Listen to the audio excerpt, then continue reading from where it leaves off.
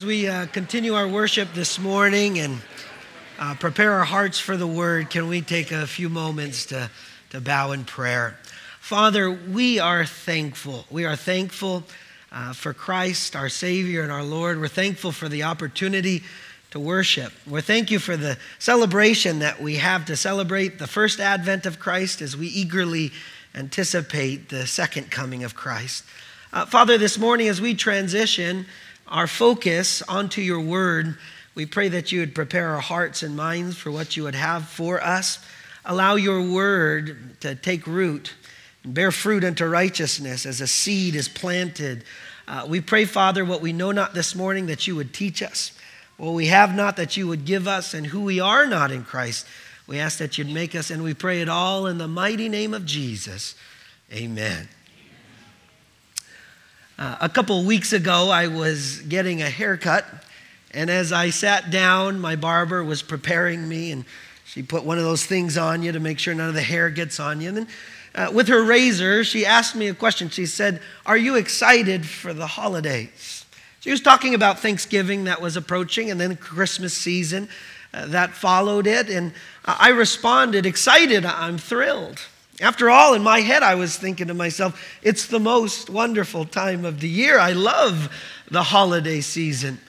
She was a bit taken aback. She actually took a step back with her razor, a bit surprised at my answer. And I was more surprised at her reaction. And then she started to explain herself. She said, all today I've been asking that question, and every single person who's come in has told me they're not excited. Actually, they're dreading the holidays, Thanksgiving and Christmas. And I asked her, I said, why do you think that is? And she began to explain. She said, well, maybe because of the busyness of the season. Maybe it's because around the holidays you have to be with people and talk with people that you don't necessarily want to be with, like family members that you don't necessarily like. And she said all of the preparations that go into the season, whether decorations or preparing for a meal. And you know, as I was reflecting on that conversation this past week, I couldn't help but think how easy it is, even for us as Christians, to get distracted from the true reason for the season. How many of us, if we are honest, would admit that at times, you know, the Christmas season can feel more like a chore than a celebration? I don't know about you, but these past couple weeks as we've been driving through our neighborhood, my wife and I, she's been noticing different folks who have been already putting up their Christmas lights. And every time she sees them, she gives me a nudge and says, look at those beautiful Christmas lights, and nudges me, when are we going to put up ours? And sometimes Christmas can feel more like a chore than a celebration. Other times it can feel more like a burden than a blessing. Christmas, the season, can sometimes be a burden for many simply because there are going to be some that you want to spend the holiday with that you won't be able to. Either because they are away and they cannot come to you, or they've passed away and our hearts hurt because of that. Or like my barber said, there are some people you wish that you could see, other people that you wish that you didn't have to see. And so Christmas season can sometimes feel like more of a burden than a blessing. But what I want to take some time to do this morning is to remind you in a new series, The Christmas Story, what the Christmas season is all about. I want to take some time to remind you why this is the most wonderful time of the year. I want to take some time to remind you to keep Christ at the center of Christmas and not to lose focus by all of the distractions going on around us. I don't know if you realize it or not, but the Christmas story actually doesn't begin in the manger in Bethlehem. It begins in a garden. It begins in a garden where the need for Christmas first arises and the promise of Christmas is first introduced. And so I want to invite you to begin with me to walk through the Christmas story in Genesis chapter 3. And we're going to be in the first 15 verses together. The book of Genesis is the first book in the Bible. It's a book that is a book about beginnings. It refers to the origins of heaven and earth and everything in it. It was a unique gift to the Jewish people, especially as they were entering into the promised land, because it gave them a worldview, through a lens through which to see the world around them and to answer the ultimate questions of life. Questions like origin, where did we come from? Destiny, what happens to us after we die? Morality, how do you differentiate between right and wrong? And meaning, how do I find ultimate purpose for my life? And not only did it provide a worldview for the Jewish people, a lens through which to see the world, but it provides the same for us. In the beginning, you hear that God created the heavens and the earth. Before creation had come into existence, God already existed. The Bible refers to God as the Alpha and the Omega, the beginning and the end. In other words, he was there at the beginning and he'll be there at the end. He is the everlasting God. And the reason we have creation is because he's the source. He is the origin. He created the heavens and the earth and everything in them. When he created the earth, he separated the sea from the sky, and then he created dry land. In 6 literal days, we learn about how God created the fish of the sea, the birds of the air, the beasts of the field, the cattle on the ground. He created it all. And on the 6th day, we learn that he created the peak and the pinnacle of his creation in creating man. Man and woman, Adam and Eve, in his image. In the image of God, he created them. And we learn at the end of chapter 2, they were naked and they were unafraid. They are innocent and they are vulnerable. And they're not fearful of the other taking advantage of the other, because in their innocence they have perfect union and intimacy with one another and perfect intimacy with God. But as we turn the page to chapter 3, we get to read about what the garden teaches us about the story of Christmas. So would you stand in honor of the reading of the word? Genesis chapter 3, beginning in verse 1. Now the serpent was more cunning than any beast of the field which the Lord God had made. And he said to the woman, has God indeed said, you shall not eat of every tree of the garden? And the woman said to the serpent, we may eat of the fruit of the trees of the garden, but of the fruit of the tree which is in the midst of the garden, God has said, you shall not eat it, nor shall you touch it, lest you die. Then the serpent said to the woman, you will not surely die, for God knows that in the day you eat of it, your eyes will be opened. You will be like God, knowing good and evil. So the woman saw that the tree was good for food, that it was pleasant to the eyes, and a tree desirable to make one wise. She took of its fruit, and she ate. She also gave to her husband with her, and he ate. Then the eyes of both of them were opened, and they knew that they were naked, and they sewed fig leaves together and made themselves coverings. And they heard the sound of the Lord God walking in the garden in the cool of day. And Adam and his wife hid themselves from the presence of the Lord God among the trees of the garden. And the Lord God called to Adam and said to him, where are you? So he said, I heard your voice in the garden, and I was afraid because I was naked, and I hid myself. And he said, who told you that you were naked? Have you eaten from the tree which I commanded you that you should not eat? And then the man said, the woman whom you gave to be with me, she gave me of the tree, and I ate. The Lord said to the woman, what is this you have done? The woman said, the serpent deceived me, and I ate. So the Lord God said to the serpent, because you have done this, you are cursed more than all cattle, more than every beast of the field. On your belly you shall go. You shall eat dust in all the days of your life. Verse 15, this is the one I want you to highlight. This is the one I want you to focus on. This is the good news and the promise of Christmas. And I will put enmity between you and the woman, and between your seed and her seed. He shall bruise your head, and you shall bruise his heel. The word of the Lord. You all may be seated in the presence of God this morning. The question I want us to consider is, what do we learn about the Christmas story from the garden? Knowing that the Christmas story doesn't begin in a manger in Bethlehem, but in the Garden of Eden. We're going to see two things together. The first thing we're going to learn about the Christmas story from the garden is our need for Christmas in verses 1 through 13, and then the promise of Christmas in verses 14 to 15. Let's begin by talking about our need for Christmas in verses 1 to 13. In verses 1 to 13, if I could break it down for you, in the first 6 verses, we see the temptation. In 7 to 13, we see the confrontation.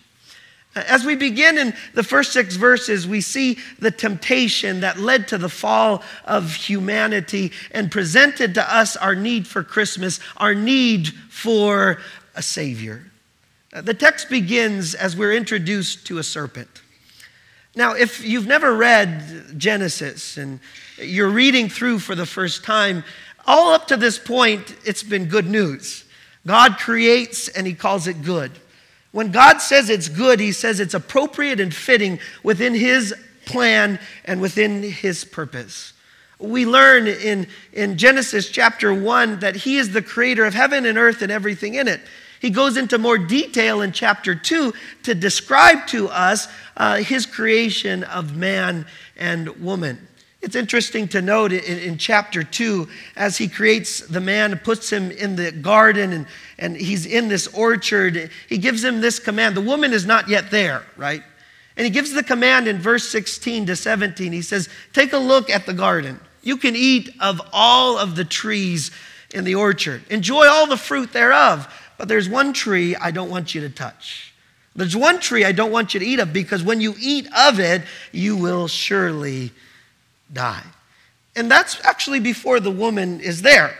After that, we learn that he starts to name different animals, and then the Lord puts him to sleep, takes a rib out of him, fashions a woman, and then we learn that they are naked and they are unashamed. And then we enter into chapter 3, and then an interesting character is presented to us, a serpent. Now, up to this point, you wouldn't think anything of the serpent if you haven't read the rest of Genesis or the rest of the scriptures. And so we're introduced to the serpent, and he's described in a few different ways. He's described as cunning, he's described as a created being, and he's described as speaking. Let's first begin. Let me read the text to you. It says in verse 1, now the serpent was more cunning than any beast of the field which the Lord God had made. And he said to the woman, has God indeed said, you shall not eat of every tree of the garden? Now, it's not a surprise to find a serpent, at least up to this point. And it tells us the serpent is first cunning. The idea that the serpent is cunning could be a virtue or it could be a vice. We don't know at this point, if you haven't read the rest, if this serpent is a friend of Eve and Adam and God, or if he is a foe. Now, as the story unfolds, as we read the rest of the chapter, we learn that the fact that he is cunning is actually more of a vice than a virtue. This serpent is not a friend to the woman, he's not a friend of God, and he's certainly no friend to you or I. And we're introduced to this serpent, and he says that he is cunning. It's interesting, if you take a look at the Hebrew word that is translated cunning, and you see the Hebrew word that is translated naked, that describes the current state of the man and woman who are naked and unashamed, you see that those words, they look very closely related to one another. And the reason, as the story unfolds, is that this serpent is not a friend, he is a foe. And what he's going to do is he's going to prey on the innocence and the vulnerability of Adam and Eve. And as the story unfolds, we see that the serpent is cunning. He is not a friend, he is a foe. Remember that. He's no friend of yours. He's no friend of Adam or Eve's. He's no friend of God's. Secondly, he's described as a created being. It says, and the serpent was more cunning than any of beast of the field, which the Lord had made. You know, sometimes we put God and the devil on an equal scale. We see God as good, we see Satan as evil, and sometimes we think of the power of Satan as equal to that of the power of God. No, there's no comparison.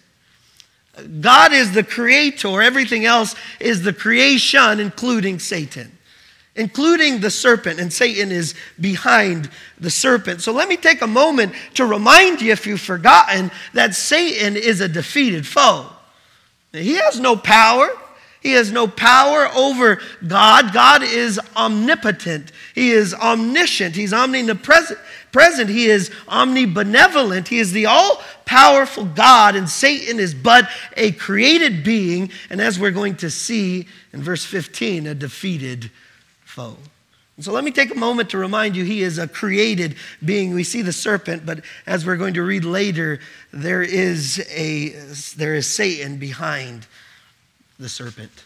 Now, some of you may be wondering, how do I know that Satan is behind the serpent, especially if you're just reading this for the first time? Well, if I bring it to Revelation chapter 12, verse 9, it says, "So the great dragon was cast out, the serpent of old, called the devil and Satan, who deceives the whole world. He was cast to the earth, and his angels were cast out with him." Satan is behind the serpent. And Satan is behind those who seek to lead the people of God astray. You remember John chapter 10, verse 10, as Jesus is teaching about the fact that he is the door to the sheep. He is the one that leads to salvation and the abundant life. He says, the thief comes to steal, to kill, and to destroy. He comes only to steal, to kill, and destroy. Who is the thief? The thief is the false teacher who leads the people of God astray. Who is behind the false teacher? It is Satan. But Jesus says, "I have come that they may have life and may have it in abundance." Satan is cunning. He's described as a created being. Thirdly, Satan is described as speaking. Now, if you didn't know if it was unusual, now it becomes a bit unusual. Even if you were the Jewish people, as you're heading into the promised land, you see a talking snake, that should be reason to step back and wonder, something's wrong. But not only is it interesting that this snake can speak, it's more interesting what he says. Because what he says, the first words out of his mouth is questioning the very word of God. Let me remind you, it says, "Has God indeed said, you shall not eat of every tree of the garden?" Can I take a moment to warn you and I to beware of anyone who questions the authority of the word of God over our lives? The serpent asked, has God really said this? Now, it's one thing to question God's word and to ask questions and to study and say, 2 Timothy 3:16, all scripture is God-breathed, profitable doctrine, reproof, correction, instruction in righteousness. What Satan is doing is he's questioning the very authority of God's word. Beware of anything or anyone who should question the authority of God's word over your life, including your feelings. There are times when your feelings, although they are real, they're not always reliable, will lead you astray. And whenever your feelings contradict the reality of the authoritative word of God, God's word should take priority over our feelings. A lot of times we like to ask, how does that make you feel? When it comes to God's word, I don't just want to know how you feel. I want to know what I need to know according to the truth of God's word. Beware of anything or anyone that should lead you astray from the authority and the truth of God's word. That includes your friends and your family. You ever hear advice that's contradictory to the will of God and the word of God? Well, we're going to learn in a moment the very thing that led the people of God, or Adam and Eve, astray was the fact that not only did they question the authority of God's word for their life, but they chose to follow the authority of the word of the serpent over the authority of the word of the Lord. That's the difference. And so the key to understanding this text that led Adam and Eve into the fall due to the temptation is the fact that they've listened to someone or something other than the authority of the word of God. Beware of anything or anyone that should question the authority of God's word over your life. So first, he questions the authority of God's word, and then he puts an emphasis, Satan does. He puts an emphasis on the prohibition, not the provision. Let me take you back to chapter 2, verse 16. So you see the original command given to Adam. And the Lord God commanded the man, saying, of every tree of the garden you may freely eat, but of the tree of the knowledge of good and evil you shall not eat, for in the day you eat of it you shall surely die. God puts Adam and Eve in the garden and he says, everything, enjoy it. I mean, you talk about unlimited resources. You talk about fruit that's pleasing to the eyes, that will satisfy you. I mean, this is fruit and it's ripe and it's juicy. He says, enjoy all of it. But this tree, don't eat of it, because in the day you eat of it, you'll surely die. Look at what Satan says here. He puts an emphasis on the prohibition. He says, has God indeed said, you shall not eat of every tree of the garden? That's how the strategy of Satan works. You take a look at all of the blessing, all of the provision of God, and all that you and I can focus on because of our fleshly desires is what we can't have rather than what we do have. And we start to believe the lie that sin is the path to ultimate satisfaction. When the reality, it's a path that leads to misery, that leads to chaos, that leads down to destruction, and ultimately that leads down to death. And so he asks the woman, she's innocent, she's a bit vulnerable, he's cunning. And the woman answers the question, and she answers with the provision. She answers with the provision first. Verse 2, and the woman said to the serpent, we may eat of all the trees of the garden. And then the prohibition. But the fruit of the tree which is in the midst of the garden, God said, you shall not eat it, nor shall you touch it. Now the original command said, if you shall eat it, you shall surely die. So don't eat it. Whether or not she adds on to that or not, it kind of looks like it. Don't eat it, don't touch it. I don't see any problem with that. If you need to stay away from sin, don't eat it, don't touch it. That sounds pretty good to me. Don't eat it, don't touch it, and then the consequence, lest you die. I want to take a moment to remind you that you and I have free will.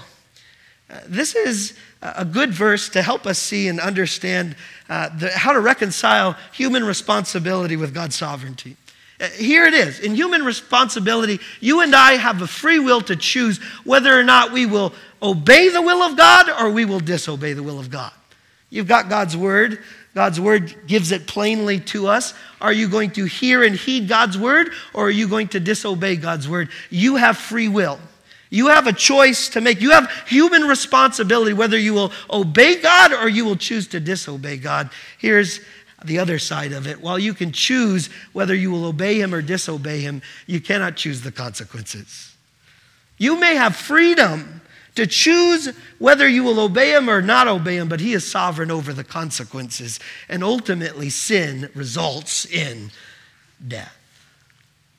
You wanted to reconcile the two? There it is. And what the woman says here is, in the day that we eat of it, this is what the Lord said, we shall surely die.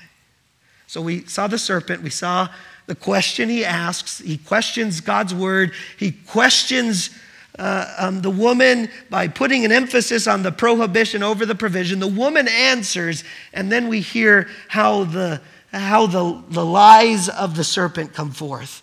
Then the serpent said to the woman, you will not surely die. If you're trying to figure out the strategy of Satan, things haven't changed much. Satan is still going about his business in the same way, and he's still telling the same lies that you and I, even as Christians, sometimes believe. The first lie is that you can sin and not face the consequences. What does Satan say? He says, the day that you eat of it, you will not surely die. You can sin and not experience death. You can do the crime and not pay the consequences. What Satan is saying here is sin really isn't that bad. The consequences aren't as bad as you think. That's the first lie of Satan. The second lie is told as we continue to read, you can sin and get away with it. He continues in verse 5, for God knows that in the day you eat of it, your eyes will be opened and you will be like God, knowing good and evil. What is the lie of Satan? The lie of Satan is not only you can sin and get away with it, but secondly, sin is the path that leads to ultimate satisfaction, and God wants to hold you back from it. What Satan is saying is God's not that good and sin's not that bad. Sin does not carry consequences. Sin will lead you to find ultimate satisfaction. And what you so long for and desire, God is holding you back from enjoying all that you can enjoy, that your eyes might be open, that you might be like him, knowing good and evil. You hear the same lies today.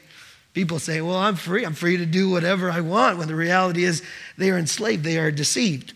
Now, what it means to be deceived is ultimately, because the woman is deceived, is to hear the lies of Satan and think that you are not deceived at all. That's the key to deception.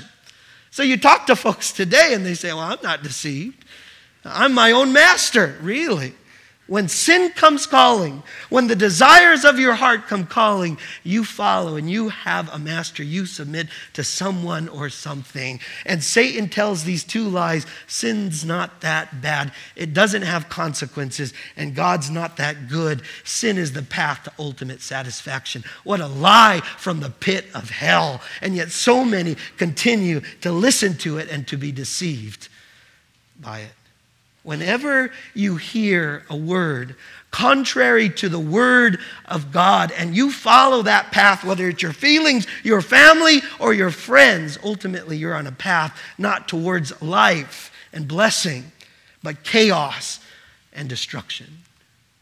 And so those are the lies of Satan. And unfortunately, Eve hears the lies and she is deceived. Verse 6, it says, so the woman saw that the tree was good for food, that it was pleasant to the eyes. It was edible. Okay, I can actually eat it. That's a good sign.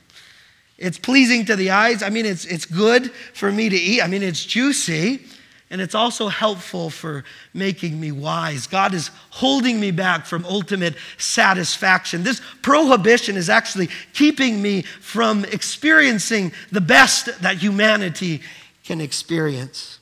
And it says she took the fruit and ate.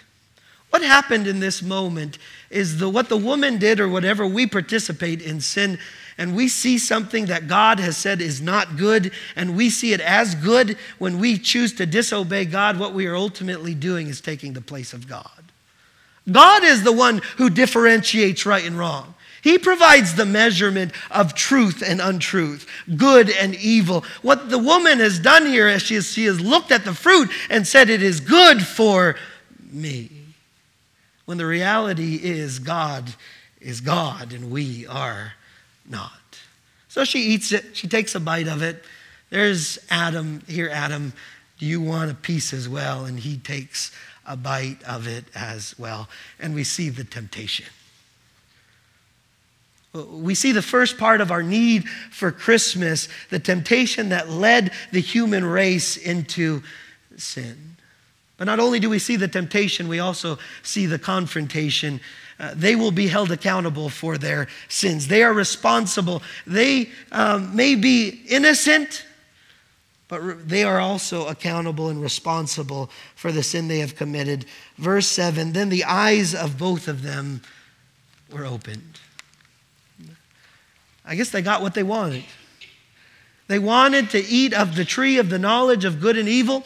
God's original design is that they would simply know good and not know evil by experiencing it by their participation in it. God's design was always that they would hear the word of God, trust the word of God, and experience the blessings of God in trusting God's word. What leads us astray is saying, God, I want to experience it for myself. I want to know really if this path leads down a path that leads to chaos, destruction, and ultimately death. Their eyes were open and they saw their shame. It says, so when the woman saw, verse 7, the eyes of both of them were opened and they knew that they were naked, and they sewed fig leaves together and made themselves coverings. What has occurred right here? Their perfect intimacy and union has been severed. They look at each other, they look upon themselves and they say, we are naked. They begin to cover themselves with fig leaves. There is no longer that perfect intimacy where one is not fearful of the other taking advantage of their vulnerability. Not only has their unity and union and intimacy been severed, but the relationship with God has been severed as well. In the next verse, as we read, they hide in the trees. Then the eyes of both of them were opened, verse 8, and they heard the sound of the Lord God walking in the garden. Anthropomorphic language. God is moving about in the garden in the cool of the day, and Adam and his wife hid themselves from the presence of the Lord among the trees of the garden. We see the need for confrontation. They have sinned. They see their shame. They feel the guilt of their shame. They take fig leaves. They hide in the trees. And then verse 9, we hear the word of the Lord, and it says, the Lord God called to Adam and said, where are you? I want to let you know that the fact that God called out to Adam and asked him where he was, he's not only confronting him and giving him an opportunity to confess, but this is a work of grace. Our Bibles could technically be really short.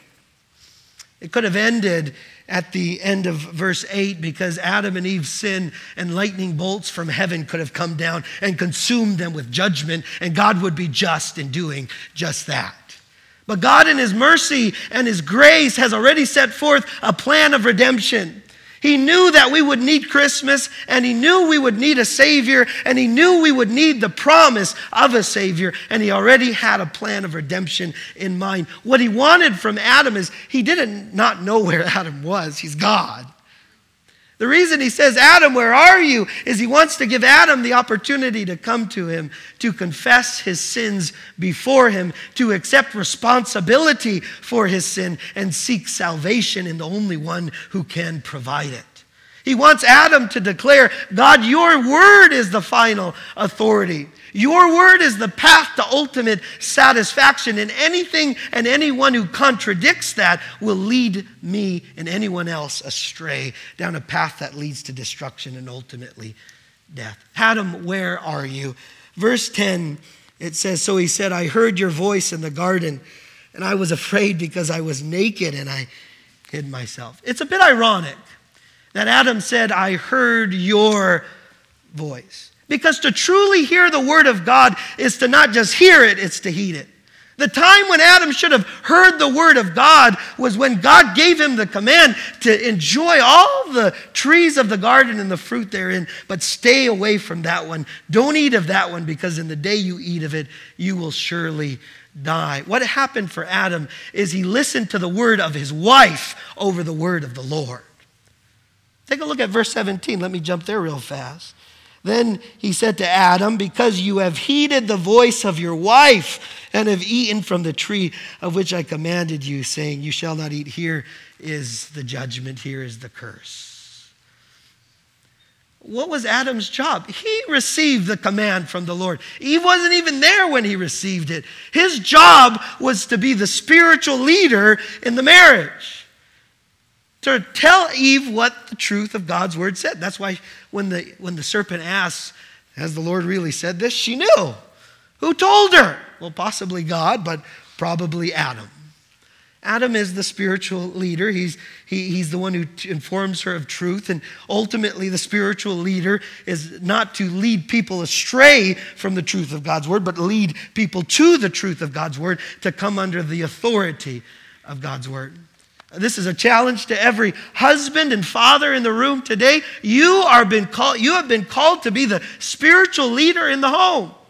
To be the spiritual leader in the home means that you declare, as for me and my house, I don't know about Joe Smo, who's my neighbor. I don't know about the family I'm sitting next to in the chairs next to me in church, but as for me and my house, we are going to serve the Lord.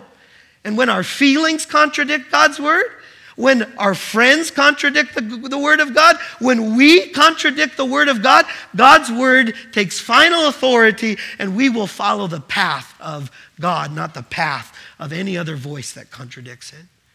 And what we get to see here is Adam, he answers, he says, I heard your voice in the garden. I was afraid because I was naked and I hid myself. He experiences the shame and guilt of sin. Verse 11, and he said, who told you that you were naked? One chance after the other. God knows all the answers. He just wants Adam to confess. The word confess simply means to agree with God. When we confess our sins, we say, God, you call it sin, so it's sin. It's not just a mistake. It's sin. I've sinned against you. You call it sin, I'm responsible for it. I'm deserving of the consequences of it, and I need to seek salvation from you and you alone, because you are the one I've sinned against. And he said, who told you that you were naked? Have you eaten from the tree which I commanded you that you should not eat? This is a great opportunity for Adam to say, God, I messed up. And listen what Adam says. He says, the woman whom you gave to me, to be with me, she gave me of the tree and I 8. What does Adam say? It's the woman and it's you, God. Not only am I not responsible, but if you never gave me this woman, I would have never been in the predicament that I am in. And Adam doesn't take an opportunity to confess his sin, accept responsibility for his sin, but blame the wife whom the Lord had given him. So the Lord turns to Eve and he says to Eve, what is this you have done? And the woman said, the serpent deceived me and I ate. Is the woman telling the truth? Yeah. The serpent deceived her. He lied to her.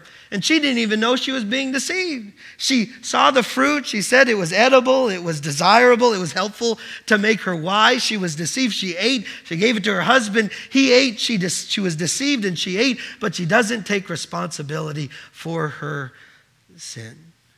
What's the sin of Adam and Eve? The sin of Adam and Eve is instead of listening to the Word of God, they've listened to someone else who has contradicted the Word of God. Adam listened to his wife who contradicted the Word of God. Eve listened to the serpent who contradicted the Word of God. Beware of anything or anyone that should lead you astray from trusting the authority of God's Word over your life and mine. That includes our feelings. That includes our family members. That includes our friends. That includes ourselves. That includes even those closest to us in our family or even in our marriages. We need to trust the Word of God. Church, why do we need Christmas? What do we learn about the Christmas story from the first 13 verses of Genesis and the temptation and the confrontation? Well, we see our need for Christmas because of our need for a Savior. Let me tell you why this is the most wonderful time of the year. Because if you don't know Jesus as your Savior and Lord, and when you take a look at the world around you, they are lost in need of a Savior. They are in a path that leads down a path that leads to destruction and ultimately death, not just physical death, but spiritual death. There are people who are deceived, thinking that they are free, when the reality is they are under the dominion of Satan and under his influence. And ultimately, we can share the good news of the gospel of Jesus Christ. Let me share with you a few reasons why you and I need Christmas this year and every year. The first reason is we need Christmas because we are all responsible for our sin. The reason you and I need Christmas is because we are all responsible for our sin. We can't blame others. It's this person, that person, the family I grew up in. The circumstances that I'm in, the reason I've done this or that is because of this or that, but we are all responsible for our sin. Romans 3:23 says, all have sinned and fallen short of the glory of God. We have all missed the mark. In Romans chapter 5, verse 12,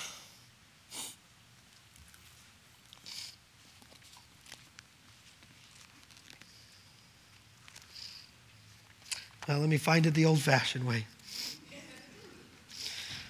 Romans chapter 5, verse 12. It says, therefore, just as through one man sin entered the world, and death through sin, and death spread to all men because all sinned.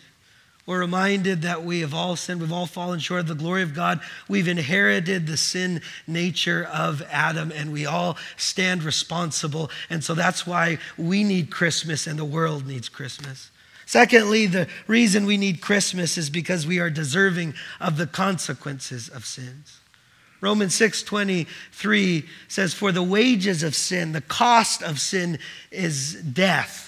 Death is separation, an eternity without God and his people forever and ever. But the gift of God is everlasting life. The reason we need Christmas is we are responsible for sin. We are deserving of the consequences of sin. And thirdly, we need Christmas because we can't cover our own sin.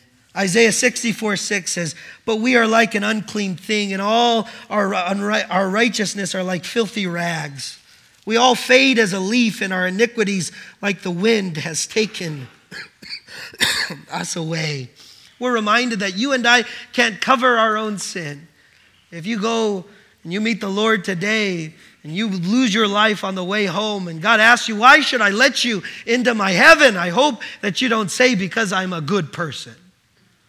Because my good outweighs my bad. Some people believe that we're going to meet the Lord and He's got this cosmic scale that will measure our goodness and our evil and our sin, and hopefully our good outweighs the sin. And God says, I combine that together and you're just like a filthy rag.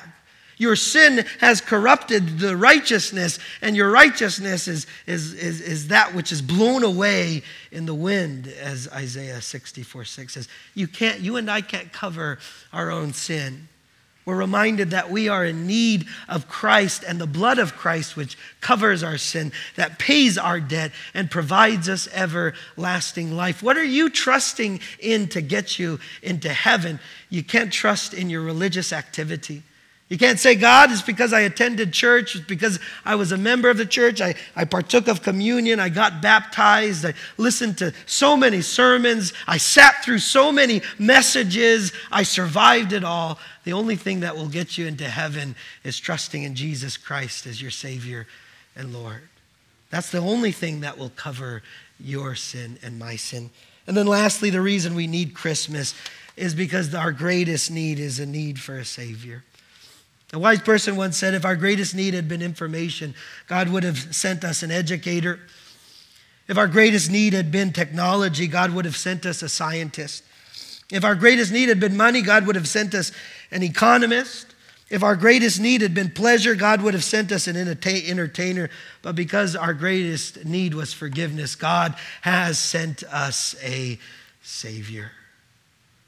So we as a church, why do some churches find themselves thinking the greatest need for humanity is entertainers? Put pastors as entertainers on stages, and we entertain the crowd and then we send them home. No, we are a people who have received the amazing grace of God, who have been forgiven of our sins, and we have been called to go out and share the good news of the gospel with a lost, dying world around us, to let others know that the same way he went to seek and save the lost, who I was, he can seek and save you as well.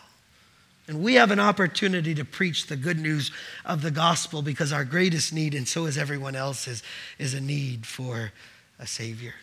So what do we learn about the Christmas story from the garden? Number one, our need for Christmas. Secondly, the promise of Christmas.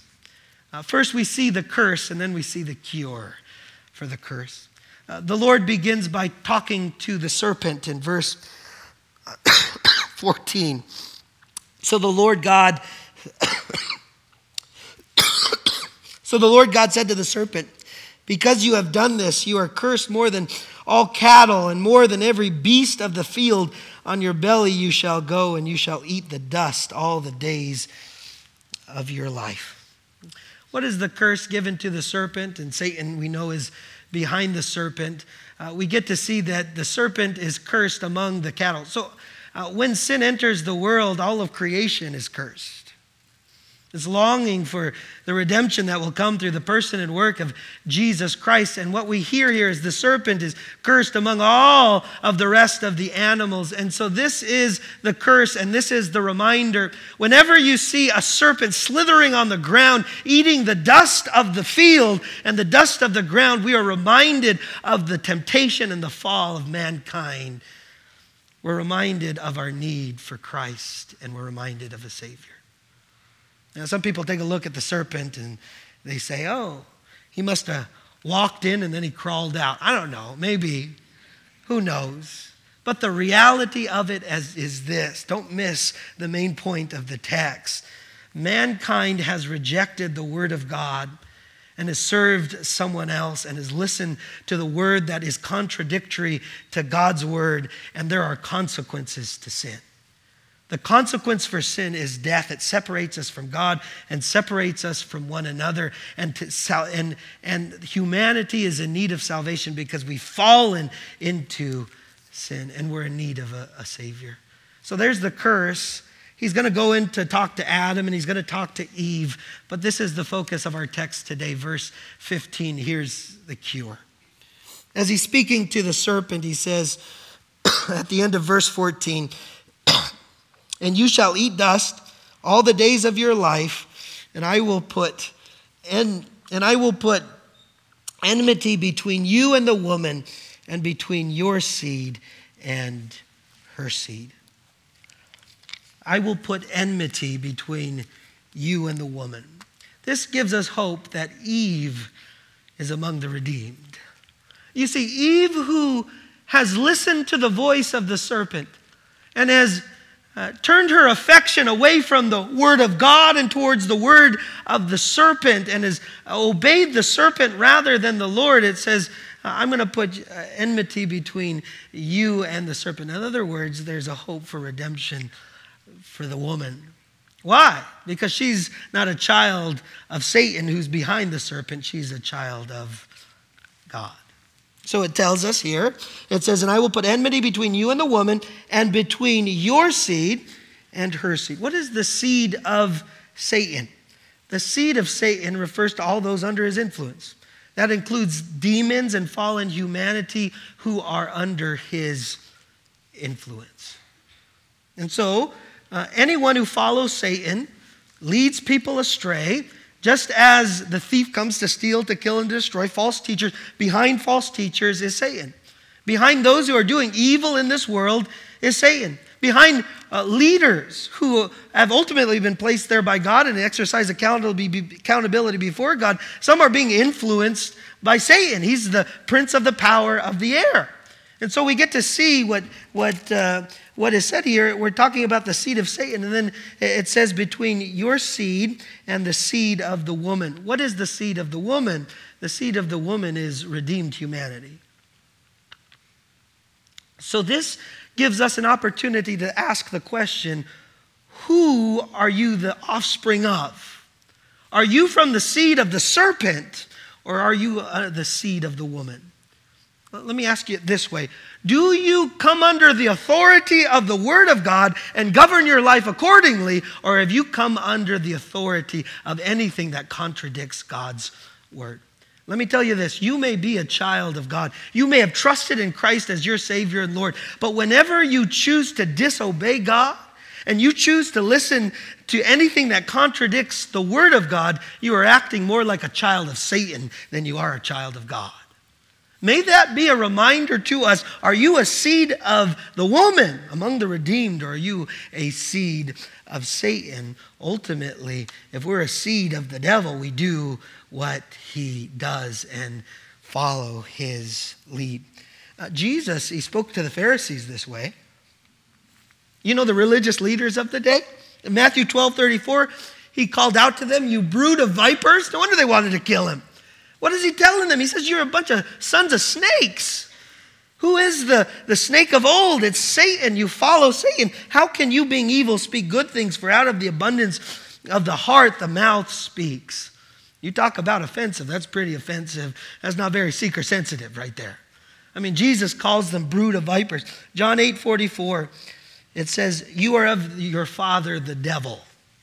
He's speaking of the religious leaders. And the desires of your father you want to do. He was a murderer from the beginning and does not stand in the truth, but there is no truth in him. When he speaks a lie, he speaks from his own resources, for he is a liar and a father of it. Are you a seed of the woman, or are you a seed of Satan? And then we see a singular masculine pronoun. In verse 15, it says, he shall bruise your head. Who is he? We're not just talking about all of the seed of the woman. Now we're talking about one who is the seed of the woman. This is Jesus. This is the Messiah. This is the Christ. This is the anointed prophet, priest, and king. This is the most exciting part of our text. This is the hope of Christmas. This is the promise of forgiveness and eternal life. It's found in Christ. It says, he, the first name of the Savior, is the seed of the woman. Who is Jesus? He is the seed of the woman. If you're the Jewish people entering into the promised land, how does that make any sense? Because from the seed of the woman would ultimately come the Savior of the world. And the reason Jesus would be born of a virgin in a manger is in order that he might die on a cross for the sins of humanity. That's the good news. And it says he, speaking of the Messiah, he shall bruise your head. It says the seed of the woman will bruise or crush the head of the serpent. In other words, Satan is already a defeated foe. It says you shall bruise his heel. So the Lord Jesus, he's going to suffer, he's going to die, and it's going to look as if Satan won. But 3 days later, Christ rises from the dead in newness of life, defeating sin, defeating Satan, defeating death, and Christ reigns and rules forevermore. This is the promise of Christmas. The story of Christmas doesn't begin in a manger in Bethlehem. It begins in a garden where we're first presented our need for Christmas, and we're also presented the promise of Christmas and the hope of Christmas in the Savior, Jesus Christ. We're reminded of our need to be rescued and our need to be redeemed. So what's our response this morning to the Christmas story from the garden? What's our invitation? What is our instruction? Let me give you just a few takeaways this morning. The first one is this: take time to celebrate the Christ of Christmas. Take time to celebrate the Christ of Christmas. My prayer is that what you get excited most about are not the decorations or the Christmas trees or the lights. What you get most excited about, I hope, is not Santa Claus and the reindeer and all the rest. You can get excited about those things if you want. But the most excited thing that you should be excited about is the one who came to rescue and redeem sinners, the person and work of Jesus Christ. Let me tell you this, as parents or those who are part of families, you are setting an example. If you're most excited about Christmas dinner, if you're most excited about the decorations and the lights on the trees or Santa Claus or anything else, ultimately you are setting the example of what Christmas is all about. Christmas is not all about that. Christmas is about Christ. Now, enjoy all of those things. Celebrate with those things, but elevate Christ as the focus and as the center. Something we wanted to do was provide some kind of resource to our families. We've got what are called Advent guides. We've got them at the Welcome Center. They're family Advent guides.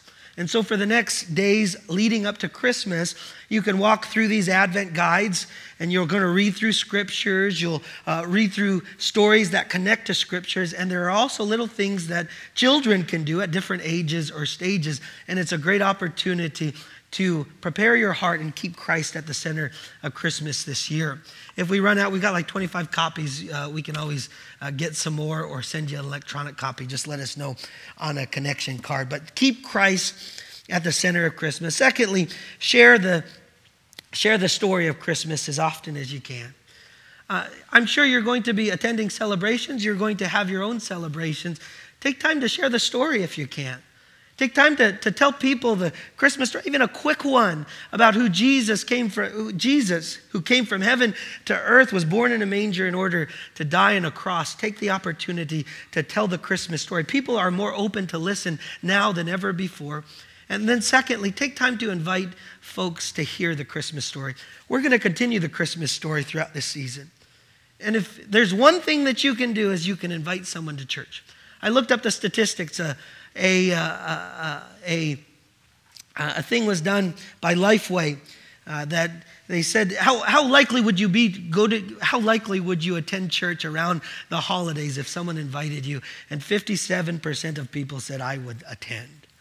If you simply invite someone around Christmas time to attend a service, Christmas Eve, Christmas Day, or any of our services leading up to it, invite them to church. We've got a long list, as Pastor Kevin was talking to us during the announcements, of things that we can be doing. I mean, if you do it all, that's a lot, right? But we don't want to just have you do it all. We want you to invite other people to come. We've got a kids musical. We've got a Christmas party. We've got off-campus events that are happening. Take a look at those things and say, who among my neighbors might I invite to that? Who among those who are my coworkers might I bring them along to this? Listen, guys, this is our holiday. This is what Christmas is all about. It's about Jesus. I mean, they're playing our songs in the malls. I mean, they're playing our songs on the radio. They're playing our movies on the television. If you're going to be bold about Christ, now's the time to do it. So let's invite people to come and hear the truth of the gospel. Invite them into our home. Invite them into church. And then thirdly this morning, let me close with this. If you haven't, receive the gift of Christmas. The gift of Christmas is the gift of forgiveness and everlasting life. As we've already said, we all need Christmas. We all need a Savior. The Bible says all have sinned and all have fallen short of the glory of God. If you're sitting here today and you know that your heart is not in a right place before a holy God because you've missed the mark, you've sinned, you've fallen short, you know you're in a state of brokenness, shame, and guilt. And the root cause of that is a heart that is in rebellion against God. I want to invite you this morning to admit your need for Jesus. To say, Jesus, I need you. I've sinned. I'm deserving of the consequences of sin. Secondly, I'd invite you to believe that Jesus is who he claimed to be. He's God who came from heaven to earth to be born in a manger, to die on a cross for your sins, and to confess Jesus as your Savior and your Lord. And let me tell you, you're going to have the best Christmas ever. Can we pray? Father in heaven, I want to pray for anyone who wants to receive that gift, who wants to have the hope of eternal life, who wants to have the assurance that when they die and they meet the Lord, that they know where they will be with you, with God, and your people forever.